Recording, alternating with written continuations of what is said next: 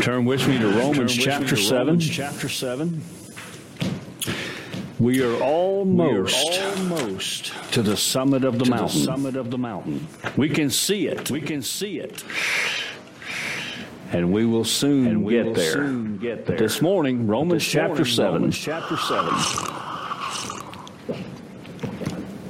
The almost disparaging struggle against sin is the experience of every truly born-again believer in Christ.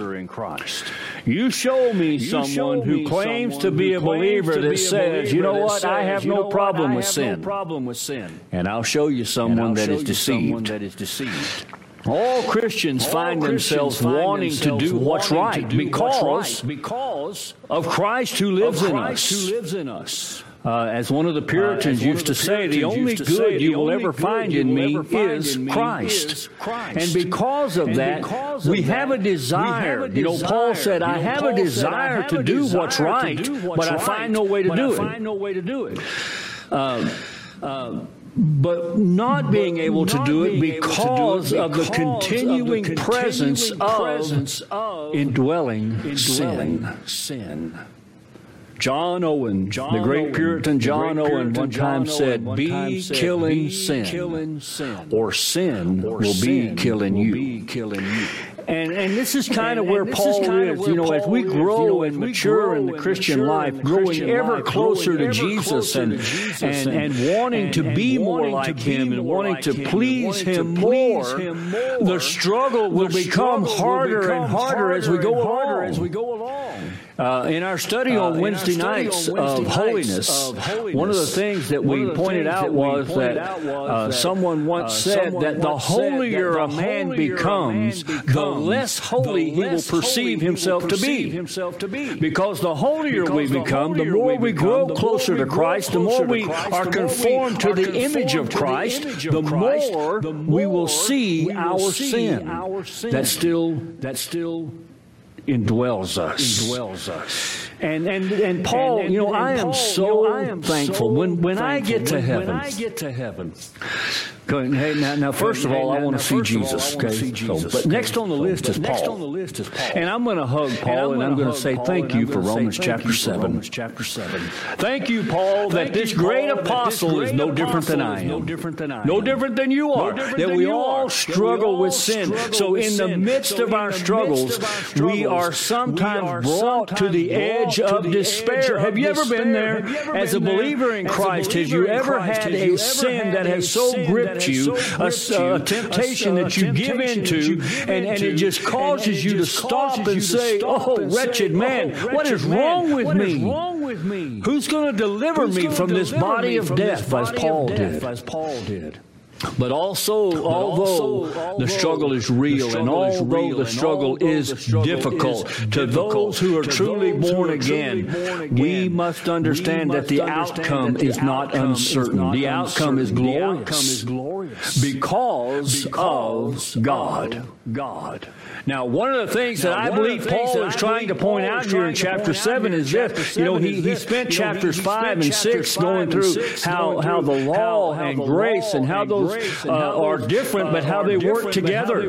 About how the law of God points out our sin. The law of God condemns us because we are unable to keep the law of God. But how grace, you know, where sin abounds, grace does much more abound. And Paul is saying, look, keep your eyes on Him. Keep your eyes on Christ. When I try to do it on my own, when I have this particular sin, you know, the writer to the Hebrews tells us to lay aside every weight and the sin that so easily besets us. What is your besetting sin? You have one, by the way. We all do. And Paul and the writer to the Hebrews says, lay it aside, set it aside, and move on. And Paul here is saying, look, whenever that comes along, and I say, hey, I've got this, I can handle this. Paul says, you're going to fail every time. You're going to fall. And I think part of what Paul is saying in chapter 7 is stop looking to yourself, start looking to Christ. Get your eyes off of you and look at Christ. I'm no match for the world, the flesh, and the devil. But God is. And so in Romans 7, after he has reached that absolute low point in chapter 24 and says, "Wretched man that I am, who will deliver me from this body of death?" And he answers with a strong and sudden emotion of gratitude in verse 25. He says, "Thanks be to God through Jesus Christ our Lord. So then I myself serve the law of God with my mind, but with my flesh I serve the law of sin." And so Paul, although he was unable to find even the smallest ground of hope of victory within himself, he knew that God was for him. Listen, are you a believer this morning in the Lord Jesus Christ? Have you placed your faith and your trust in Him? Have you repented of your sin, placed your faith in Christ? And let me ask you a question. Did you know God is for you? God is on your side. God will not let you ultimately fail. He will not let it happen. And that should be a great comfort to us. We have truly victory in Jesus. And Paul has said there, do you know that God is for you? God has assured every believer victory through the finished work of the Lord Jesus Christ. But not just the finished work of Christ, not just the fact that Christ lived a perfect sinless life, and He went to the cross and bore our sins, and He became that perfect sacrifice, and He satisfied the wrath of God. But today, Paul says, He ever lives to make intercession for us. Charles Spurgeon one time said, "No man can do me any truer kindness than to pray for me." You know, as your pastor, I need you praying for me every day. You know, as your pastor, you need me praying for you every day. So we need to pray for every one of us every day. But I want to tell you something, folks. Have you ever thought about the fact that right now, every day, Christ is praying for you? Jesus is standing before the Father and praying for you and me. Do you think that there's ever a prayer that Jesus prays that the Father doesn't answer? You know, I'm comforted by the prayer that Jesus prayed for Peter. He told Peter, he said, "Satan has desired to sift you as wheat." Now, the first thing I want you to notice is, he says Satan has desired it. So you know what Satan had to do? He had to come to Jesus first and said, "I want to go after Peter." And he had to get his permission. And then Jesus says, "But I prayed for you, Peter, that your faith would not fail." Okay, now here's what's comforting to me. Peter failed, but his faith did not. His faith did not fail. And so Paul here, he says, do you know that we have victory in Christ? If you struggle against sin, and I know you do, then this is what I want you to leave you with at the end of Romans chapter 7.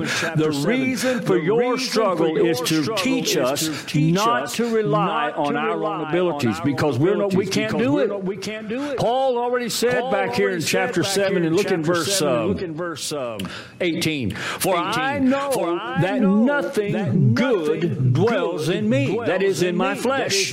When Paul talks about the flesh, he's not talking about this fleshly body. He's talking about the old person that we used to be, the old man, the one who I was before I became in Christ. And so the reason for our struggle is to teach us not to rely on ourselves, but to rely on God, who raises the dead.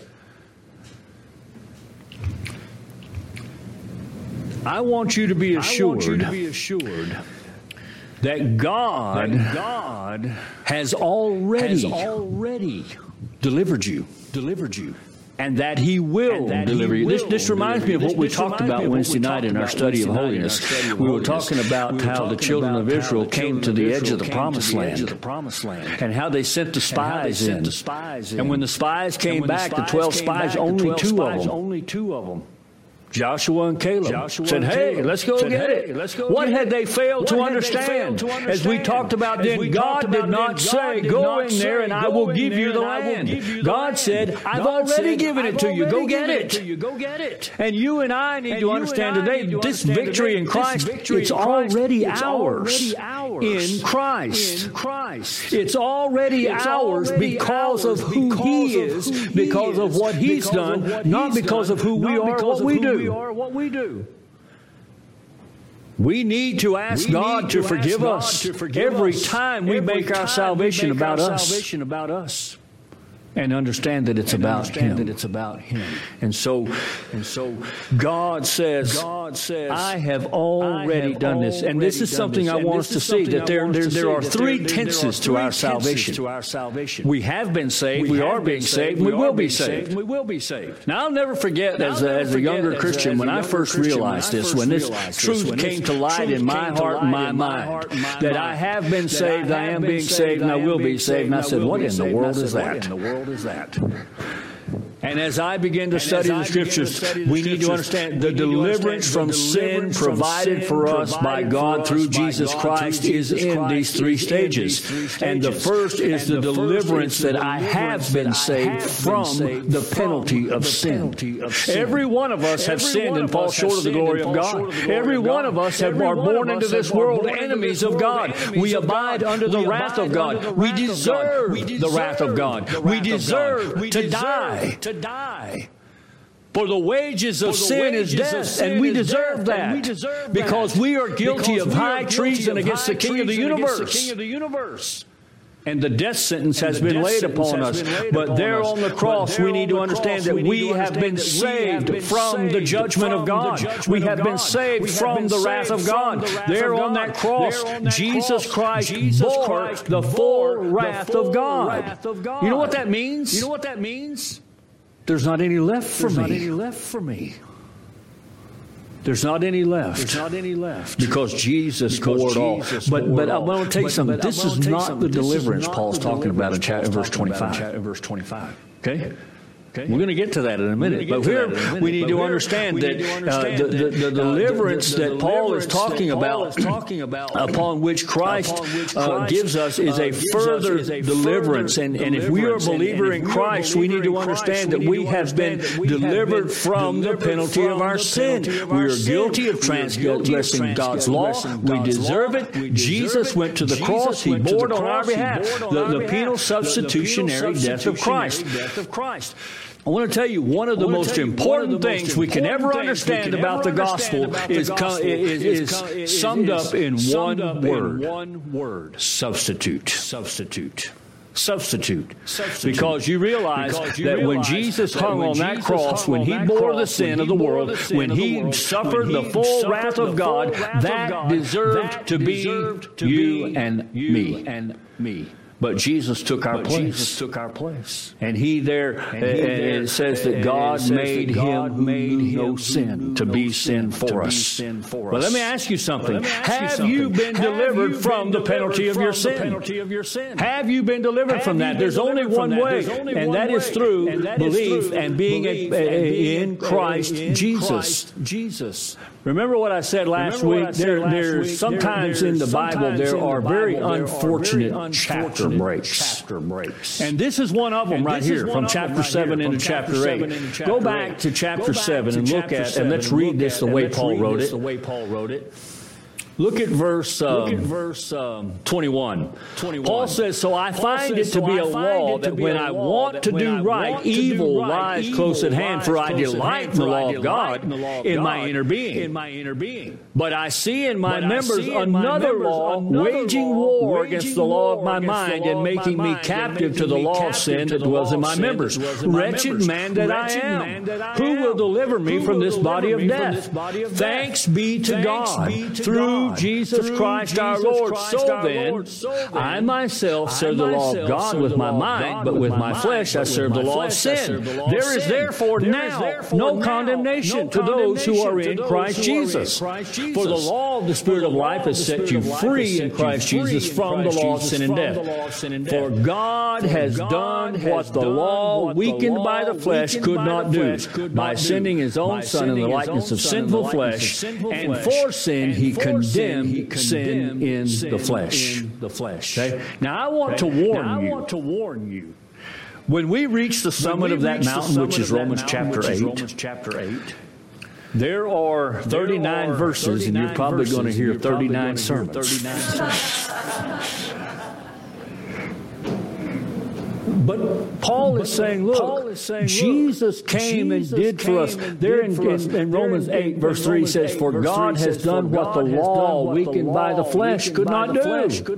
Now, he's not talking about the law being weak. He's talking about me being weak. The problem is not the law of God. The problem is me and you. And so Paul says, so I ask you again this morning, have you been delivered? Have you been saved from the penalty of your sin? Can you say, I know that I stand here in the righteousness of Christ and my sin is gone? I pray that every one of us here can do that.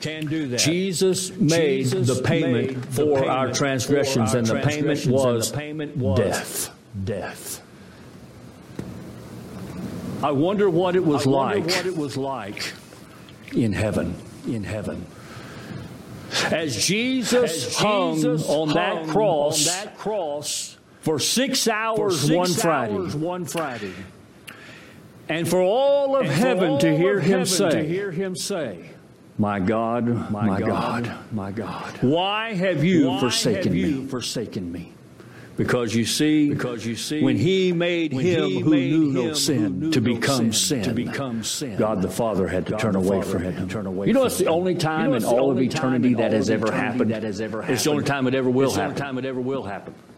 And I cannot imagine, but you know, in the garden when Jesus went in there and He prayed, He said, Father, I pray if it be your will, let this cup pass from me. He wasn't talking about that cross. He wasn't talking about the physical aspects, as terrible as that was. He was talking about the fact that the sin of the world was going to be laid on Him, and that He was going to be separate from His Father. Because that's what sin does. And so there, Jesus took our place. You know, people have this idea that hell is a place where there is no God. True. Hell is a place where there is no grace. Where there is no forgiveness, where there is no mercy. But I can assure you, God will be there. And we need to understand that we have been, that is the penalty, is to be eternal death separated from God. So we have been delivered from death's penalty, from sin's penalty, and we are being delivered from sin's power. Now, our whole premise on Wednesday nights in talking about sanctification or holiness, that's what this is about. Being saved from the power of sin. And it comes down to this. Paul says that I have to be saved and be delivered from the penalty of sin, and then from that point on in the sanctification process, I should hate my sin more today than I did yesterday. And I should hate it more tomorrow than I do today. That's part of the growth process. We are delivered from the constant defeat by sin and our struggles day by day. Listen, I believe that if you show a person who claims to be a believer in the Lord Jesus Christ, and there is a particular sin in their life today, and that sin is still a problem in their life 10 years from now, there's a problem somewhere. Now, I'm not saying they're not going to struggle with it, but I have found that we have our pet sins, and we like to literally do that. We like to pet that sin. You know, we go to God and we confess our sins, but we kind of shove that one under the rug. Like God can't see it. You ever thought about that? Have you ever thought about the fact that many times we go to God and we try to hide things from God? This is the one who knows the end from the beginning. This is the one who knows everything that there is to know or ever will be to know. So how does this present this present deliverance work out in our lives? Because we are sinners, we will continue to sin throughout our life. But the Christian life will always be a struggle. In the book of Job, God calls Job a righteous man. You know, in the book of Jude, it calls Lot a righteous man. And yet Job, let me read to you what Job says about himself. In Job chapter, let me see here.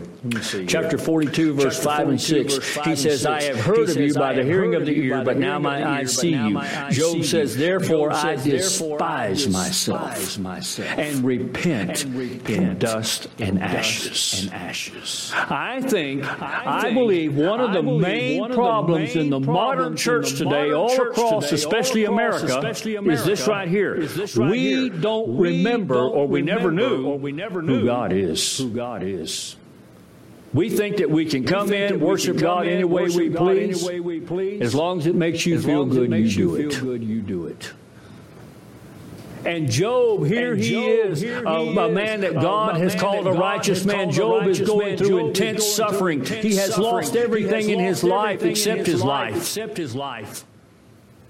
And Job doesn't understand what's going on. Job has cried out to God. But even in the midst of that, Job says, you know what? I despise myself. Because I know who I really am. Throughout Scripture, we find that the totally godly are always conscious of their sin. One of the most beautiful pictures of that is the prophet Isaiah. In Isaiah chapter 6. Here's this man called of God to be a prophet. He finds himself with this vision of the throne room of God. And you would think, seeing these seraphim, these angelic beings. By the way, have you ever noticed that angels in the Bible look nothing like angels on TV? Have eyes full of eyes everywhere, all these wings, 6 wings, and they're constantly crying out, holy, holy, holy, Lord God Almighty. Hey, and have you ever noticed, if you go to chapter 6, they don't say that to God. They say it to each other. Holy, holy, holy, reminding each other constantly. And here's Isaiah with this beautiful vision. He sees the throne of God, this rainbow of colors, and this just magnificent vision of the throne of God. And there's only one thing that Isaiah saw. His own sin. Woe is me. For I am a man of unclean lips, and I dwell amongst the people of unclean lips. As Isaiah stood there in that throne room upon this magnificent vision, all he saw was, I'm in trouble. I don't deserve to be here. I'm going to die. And I will tell you, the more that you stand close to God, the more your sin will be evident to you. But there's wonderful news. We're sinners. Do you know who Jesus came to save? He came to save sinners. And that's who we are. As Paul says, Jesus came to save sinners, of whom I am foremost, or who I am chief. And I said last Sunday, we could all say that. We could all say, I am the chief of sinners. And there's many times I have felt like I am the chief of sinners. But it's because Jesus has saved us from sin's penalty, and that He is saving us from sin's power, that we struggle with it. The struggle with our sin is the evidence of our true faith in Christ, and it's because He is saving us that we can be assured of final victory. It's not because I am struggling with it. It's not because I am trying my best to overcome my sin. It's because Christ promised that it will be overcome. It's because we have victory in Him. We're not going to have victory in Christ We already have victory in Christ. That's the whole thing that Paul is getting at here. He's trying to point us towards the Lord Jesus Christ. We are assured of victory because of Jesus. And then we see that Paul talks about that we have the deliverance from sin's presence. This is what I think Paul is talking about in verse 25. He's talking about a yet future thing. It's what, I say yet future. There's an old saying about a lot of things in the Bible, and it's the already but not yet. In other words, it's already there but not yet. You understand what I'm saying there? And I think that's what Paul's talking about. This is the deliverance that Paul is talking about in verse 25 of chapter 7. Remember that Paul had been describing his present struggle against sin, emphasizing that we can never hope to be entirely free of this struggle in this life. We will continue this struggle throughout our entire lives until we stand before the Lord Jesus Christ. Paul had done what every single person on earth must do before they can be saved. He had come to the end of himself. Have you come to the end of yourself? Have you come to the place where you cried out and said, "Oh, wretched man that I am. Oh, wretched woman that I am. What am I going to do? Who's going to deliver me from this body of death?" Many people ask that question, but they don't go on to verse 25, and they don't say, "But thanks be to God through Jesus Christ." We will one day be saved from the very presence of sin. John MacArthur likes to point out how he says, I can't wait to get to heaven, but when I get to heaven, he said, it's not the streets of gold that are going to fascinate me. It's not the walls of jasper and the pearly gates and all that. He said, you know what I look forward to most in heaven? No sin. Don't you long to be in a state where there is no sin? When I think about the fact that the most eloquent, beautiful prayer I can pray is tainted by sin. The most wonderful, and I know there's been a lot, the most wonderful sermon I can preach is tainted with sin. Everything I do is tainted with sin. Everything I do for God is tainted with sin. Do you long for the day when it will just be pure? Our obedience, our worship, in no way tainted by sin. That's what we look forward to. Paul had come to the end of himself, and he says, who will rescue me? Who will rescue me? And he says, thanks be to God through Jesus Christ. The deliverance that Paul is looking for here is specifically the final deliverance from the very presence of sin. He has been saved, he is being saved, and he will be saved. But until that final day of deliverance, it is the continuing responsibility that we have to continue to fight. We can never come to a place where I stand back and say, you know what, I've been fighting this fight against sin, and I keep losing, I keep failing, I give up. I'll never forget a friend of mine, very dear friend of mine, several years ago, goes to a different denomination. He called me one Sunday afternoon, he said, I want you to know, he said, my pastor said something this morning that changed my life. He said, he said, I have never been so joy-filled in my life as I am after learning this truth. And I said, well, what is it? And he said that I'm a sinner and I might as well just quit fighting it and just give in. That's what he said. And as far as I know, to this day, he still lives by that. He said that the preacher told him there's no point in fighting this because you're going to lose. I want to tell you something, folks. That has the smell of smoke on it because it comes from the pit of hell. We must continue to fight, but we do not fight in our own strength or in our own power. We fight in the power of the Lord Jesus Christ. And although much of what Paul has written here in Romans, especially in chapter 7, sounds very discouraging, but it's not discouraging at all. Because you see, what Paul has done here, he has pointed to you and I, and he has said, listen, you have sinned. You will struggle with that sin. And you will continue to fail time after time after time until you look to Christ. Until you look to Him. Did you know there's only been two men who've ever lived? Did you know that? There's only two men who've ever actually lived. And when I say lived, I mean actually be alive in the sense that they knew what it was like to be without sin. And that was Adam and Christ. Paul's already talked about this, about the first Adam and the last Adam. Now we know what happened to the first Adam. He was tempted. He gave in, and all of mankind was plunged into death because of it. But we also know what happened with the second Adam. He was tempted. But he said, it is written. Now, you know, the first Adam, that's all he had to say. It is written.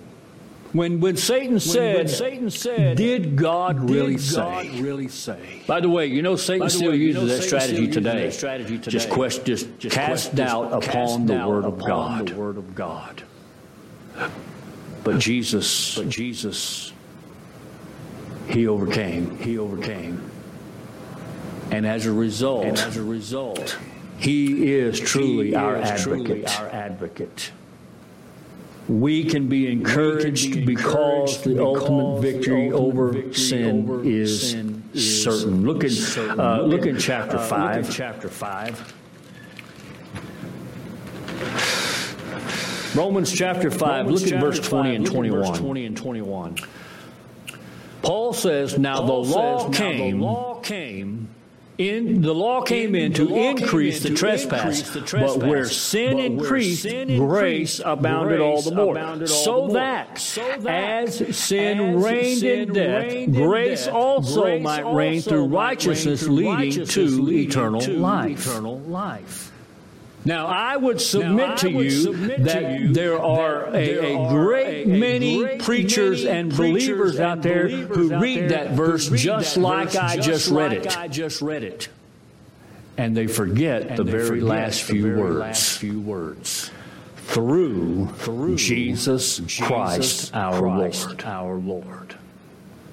Paul says this is the key. This is why he can say in Romans 8:1, there is therefore now no condemnation to those who are in Christ.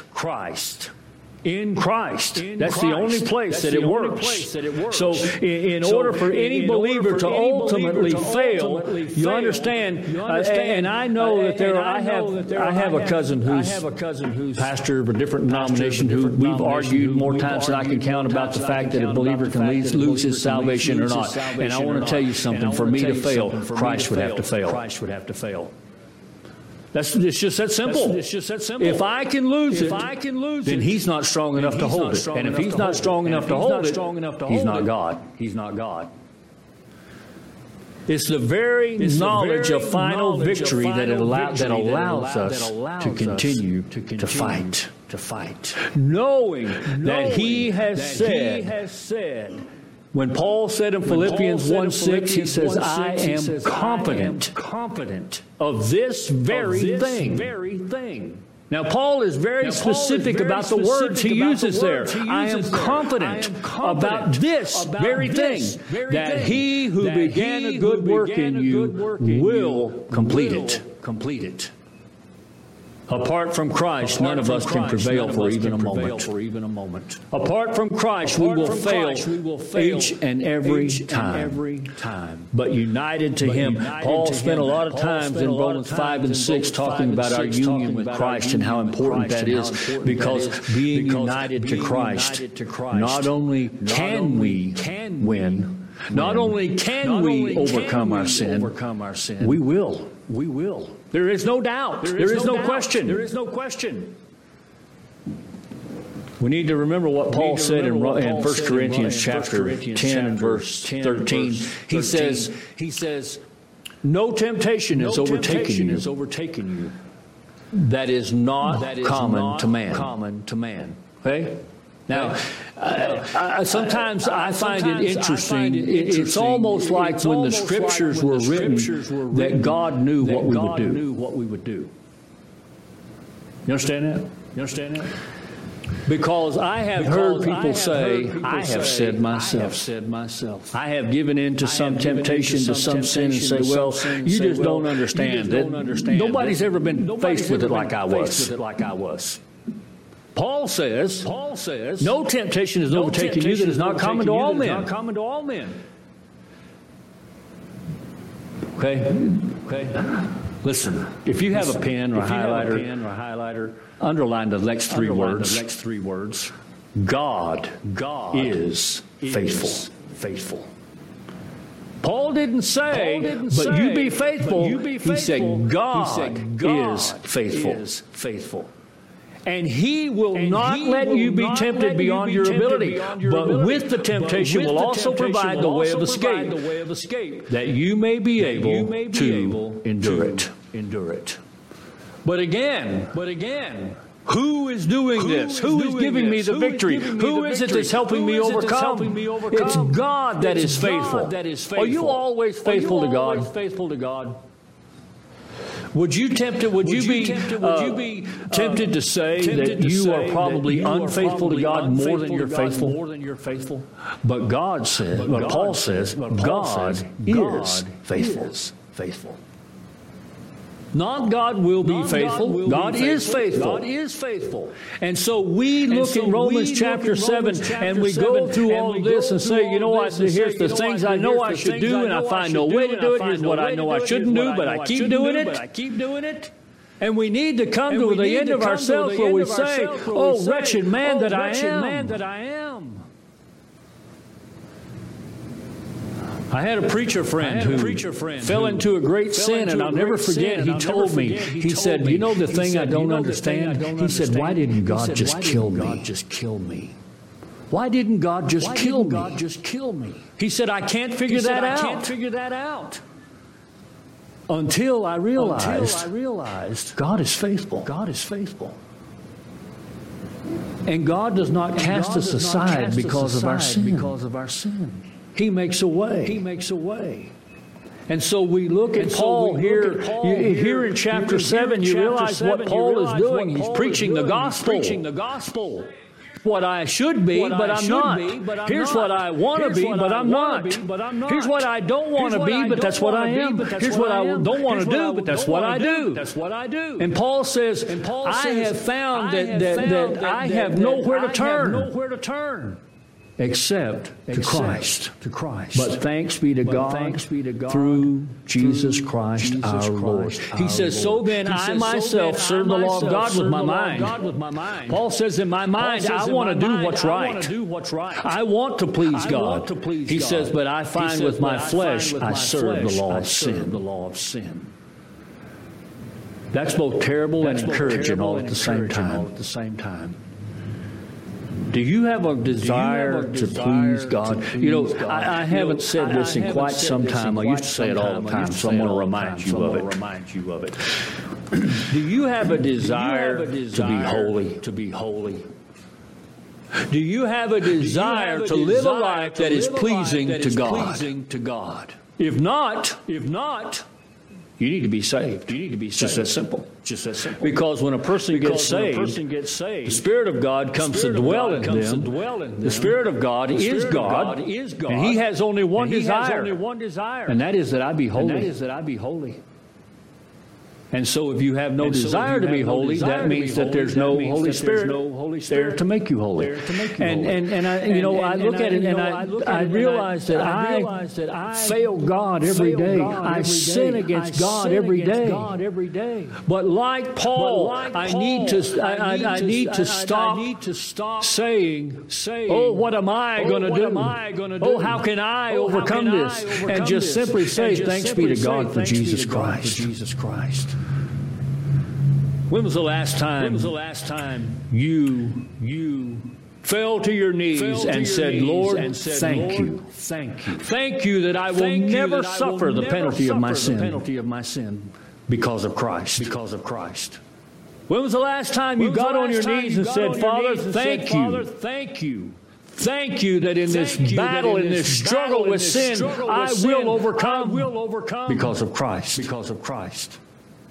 And we need to fall on our knees and say, Father, thank you. Thank you, Father, that the day will come.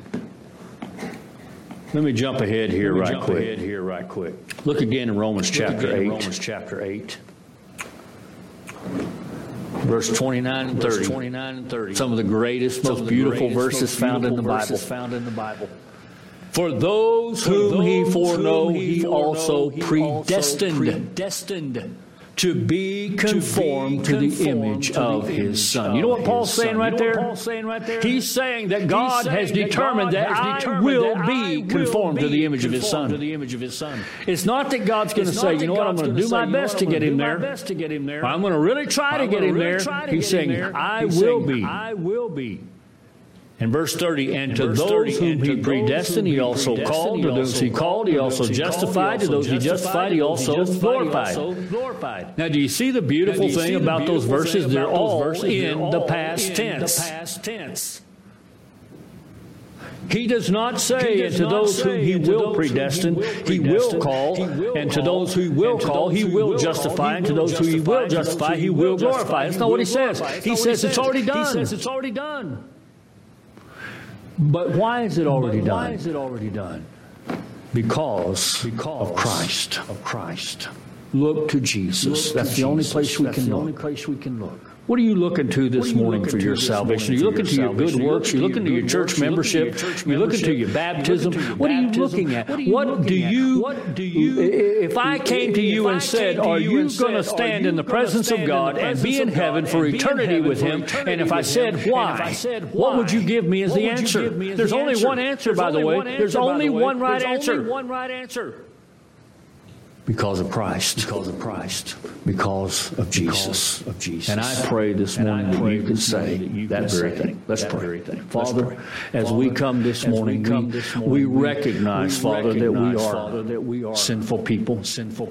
Father, we recognize that indwelling sin still lives in us, but we thank you that through the Lord Jesus Christ, Father, we can say with Paul that with our minds we serve the law of God. Father, I pray for every person that's listening right now. Father, that you would draw that one whom you called. That they today would repent of their sin and believe on the Lord Jesus Christ. Thank you, Father, that you have saved us from the penalty, that Jesus bore our penalty upon the cross of Calvary. Thank you, Heavenly Father, that you have given us your Holy Spirit, who enables us to daily overcome sin, to daily fight the battle. Father, thank you for your word, which you have given us, Father. May we saturate our minds and our hearts and say like the psalmist, your word I have hidden in my heart that I might not sin against you.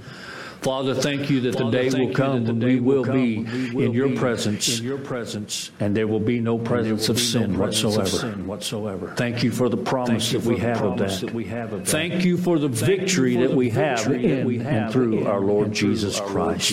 For it's in His name that we pray. Amen. Let's stand and turn to page 4.